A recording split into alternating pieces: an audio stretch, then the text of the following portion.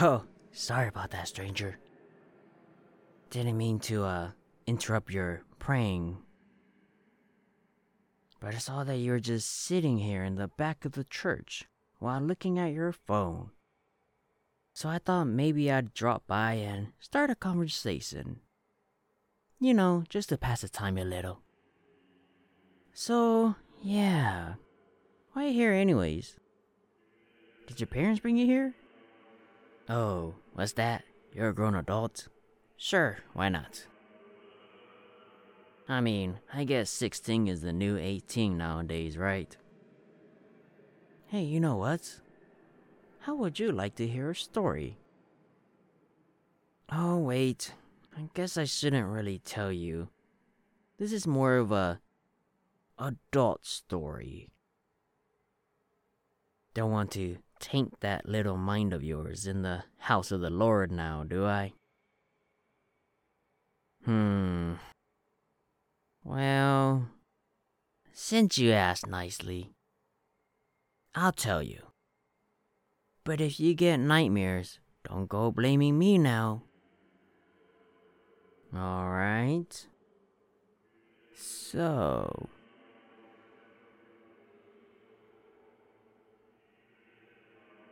there was once a little girl named Kara. Her mother and father were very involved with the church, meaning that Kara always found herself at church at least 3 to 4 times a week. You see, her parents would always volunteer to help around the church with cleaning and organizing events. But this meant that Kara, who herself was only 13, had a lot of free time to roam around the giant Victorian-style church that her family belonged to. The church itself was a 2-story building with connecting houses and halls on either side of it, making the entire area 4 to 5 acres of property. Although not everything was being used though, since the church decided that the main building and its closest conjoined sites was a lot cheaper to upkeep. So for more than 50 years, the only buildings that had been in use were those exact buildings, leaving the rest of the structures to wither away with the ages. Kara never liked to go to church like her parents did.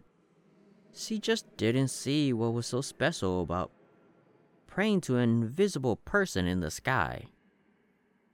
So whenever her parents would come to church for anything, Kara would just tell them a little excuse here and there to get their permission to go off exploring the grounds. Kara herself has seen more than half of the property already. At first, she would only go 1 or 2 structures away.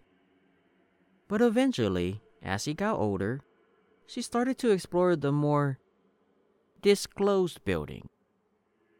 She would never go inside them, of course, but most of the time she would just peer through a window or two to get an idea of how the rooms would look like. In some of the rooms she looked into, she could even see some furniture and photos that were probably left there when the church was just barely built. That would make those items almost 100 years old. Whenever she would go off on her own, she would do it in 30-minute segments, depending on how long her parents were staying for. And if she didn't come back within that time frame, her dad would come looking for her with a slew of lectures about how she needed to be more God-fearing, and so on and so forth. She heard it all, of course, but she didn't care. It was worth it just to pass the time in this boring place. On one particular day, Kara decided to go to the back of the property. She had never been there before, because that was the one place her parents always told her to stay away from. But she has seen so much of the church and its surrounding area that even those weren't worthwhile anymore. So when she told her parents that she was going for a walk, they just told her to come back in 30 minutes and to not go to the far back of the complex. She nodded and walked off. When she noticed that they were going inside the main church building, she reversed and walked towards the back. She walked until she saw that the foyer was about to end, as if the builders had just left this section of the property unfinished. She looked out to see what was beyond the threshold of the unfinished halls, and saw what looked like an unfinished room that should have been connected with the rest of the structures through the foyer.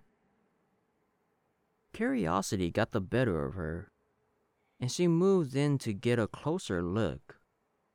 But as she looked inside the dusty old window, she could see that the walls didn't even have plaster on them yet. What made up most of the walls were just bricks and mortar. When she looked around more, she could see a door in the far back of the room.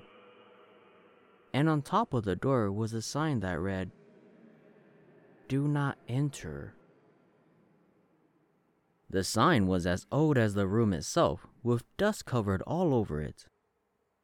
Kara got a feeling down her spine that maybe this was a bad idea after all. But just as fast as that thought came into her head, she also noticed that the door was slightly open. As she then heard, "Help me. Help me. Help me," coming from inside the room. Kara backed away from the window and was about to head back when she thought to herself that maybe a kid got lost and needs help. It was a huge debate in her head as she fought between going back or staying and making sure the child was safe. She decided that if she was in that position, then she would want someone to come help her. So she went back and tried to open the window. Obviously, it was locked. So she went around the side of the building and saw that there was a window that was open slightly, barely enough for her to fit into, which she figured was how the kid got inside. She barely managed to squeeze through. When she got inside, the musky air filled her nostrils as she called out, "Hello? Anybody here? I'm here to help. Hello?" There was no response. So she went to the room in the back and opened the door. It was a small room with a sink counter and a chair in the middle. Those were the only things in the room. The only daylight that was shining through was coming from a small slit near the ceiling, like the small windows in a basement or cellar. She walked inside and looked around. She rubbed her hand against the walls and noticed that they were covered in a soft layer of padding. Then she remembered the little kid who needed help, as she then went to look under the sink. That was the only spot she could think of that a child could hide in the small room. But when she opened it, it was empty. That's when she heard the door creak. Kara turned around and saw that the door was closing itself. She ran to grab it before it closed all the way, but she barely missed it as the door closed tightly ahead of her. She tried to open it, but it felt like someone was holding it from the other side. Then, in the middle of her struggle, she heard the chair behind her slide. She turned around and looked at the chair, as she then moved sideways along the walls, as if the chair was a dangerous animal. Suddenly, the chair slid towards her. Kara moved out of the way and ran to hide under the sink. She grabbed onto the hole where a handle used to be with a finger and held it tightly. Kara covered her mouth so she wouldn't scream as everything went silent. She sat in there quietly for a minute or so, but it felt like an eternity.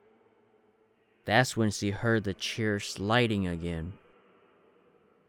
It sounded like the chair was sliding to the opposite end of the room. Kara was about to peek out a bit to see what was moving the chair. But when she looked through the little peephole where the handle used to be, she saw the feet of a small child climb off the chair and up the wall. She looked away and covered her eyes. As she sat there in the dark, she could hear scratching and pounding. It sounded like whoever it was crawling on the ceiling and against the walls. Kara didn't know how that was possible, but she did know that her situation was hopeless. The only thing she could think of in that situation was praying. So she hung her head down and prayed. She prayed like never before. And as she prayed, the noise slowly disappeared. That's when everything went silent. And a few moments later, within the silence of the room, she could hear in the distance the hint of a man's voice. It was her dad, and he was calling out for her. That's when Kara knew this was her opportunity. God gave her this one chance to run like hell, and that's what she did as she then bolted out of the cabinet. Somehow the door was open again. Kara ran through the door and straight to the window from where she had first entered. She crawled out of it as if she was escaping a shark falling to the ground on the other side. When she made it through, she ran until she got to the foyer of the main building. That's where she stopped to collect her breath. It felt as if she ran a marathon. She knew she didn't want to, but she had to take a quick glance back to see if what she heard and saw was real. When she looked back at the window of the room, she saw that the door for the small room was still open.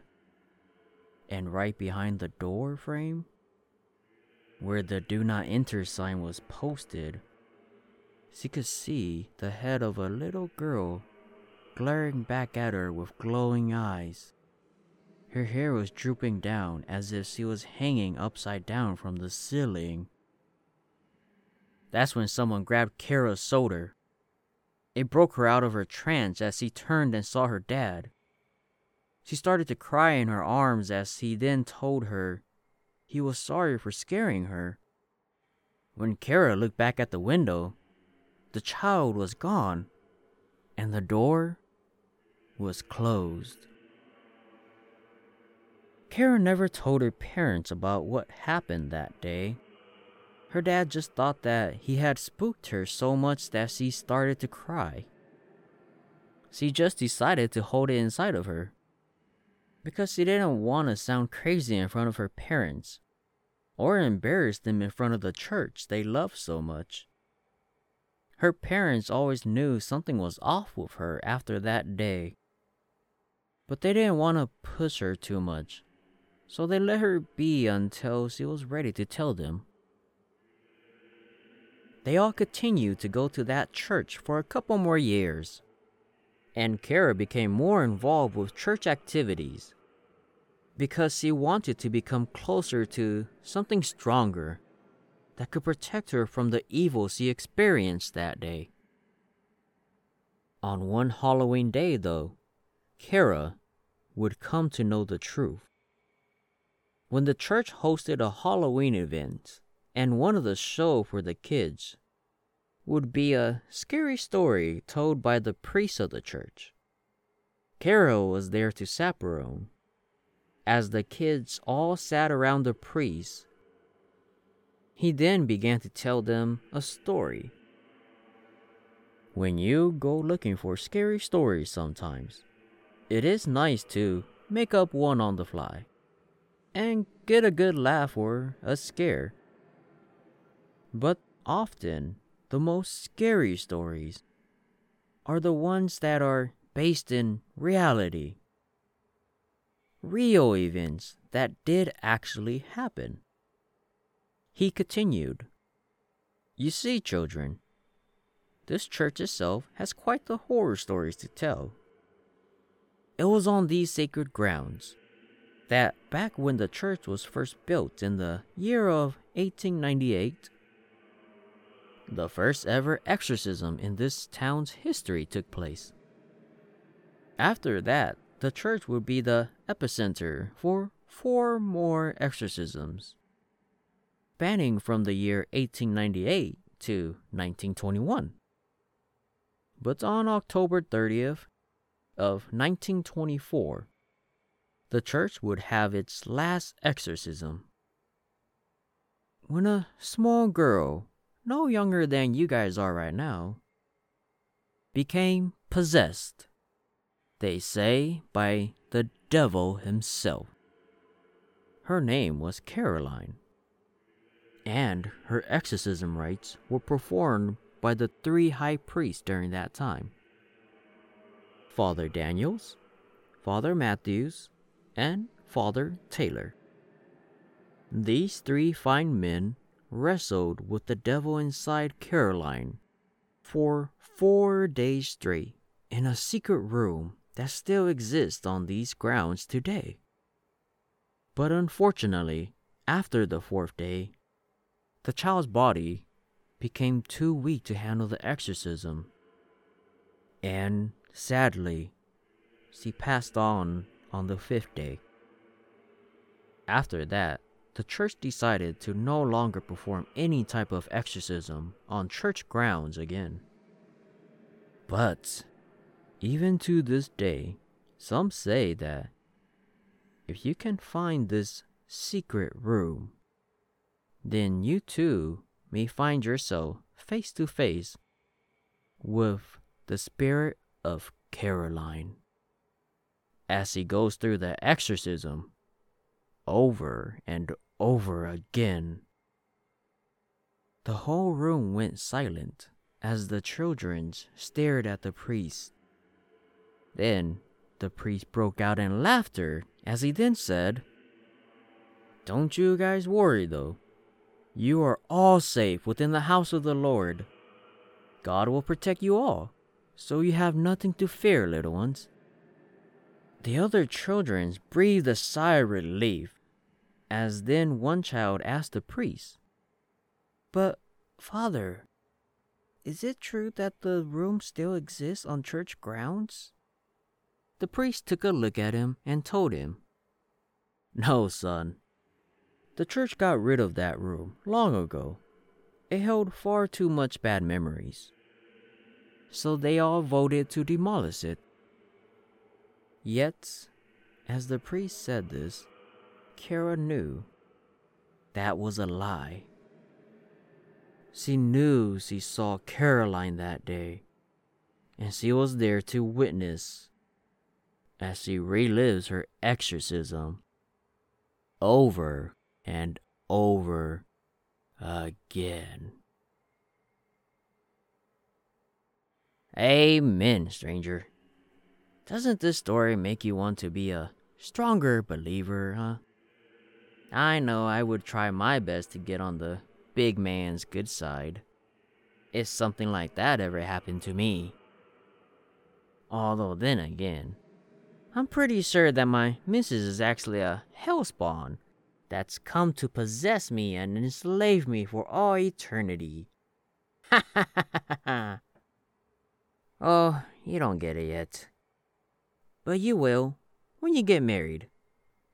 Trust me, when you do, you'll be wishing for a priest to come exorcise that demon out of your house. Alright then. I'll be heading out now. Service is over. But don't you worry. I'll see you next time, stranger.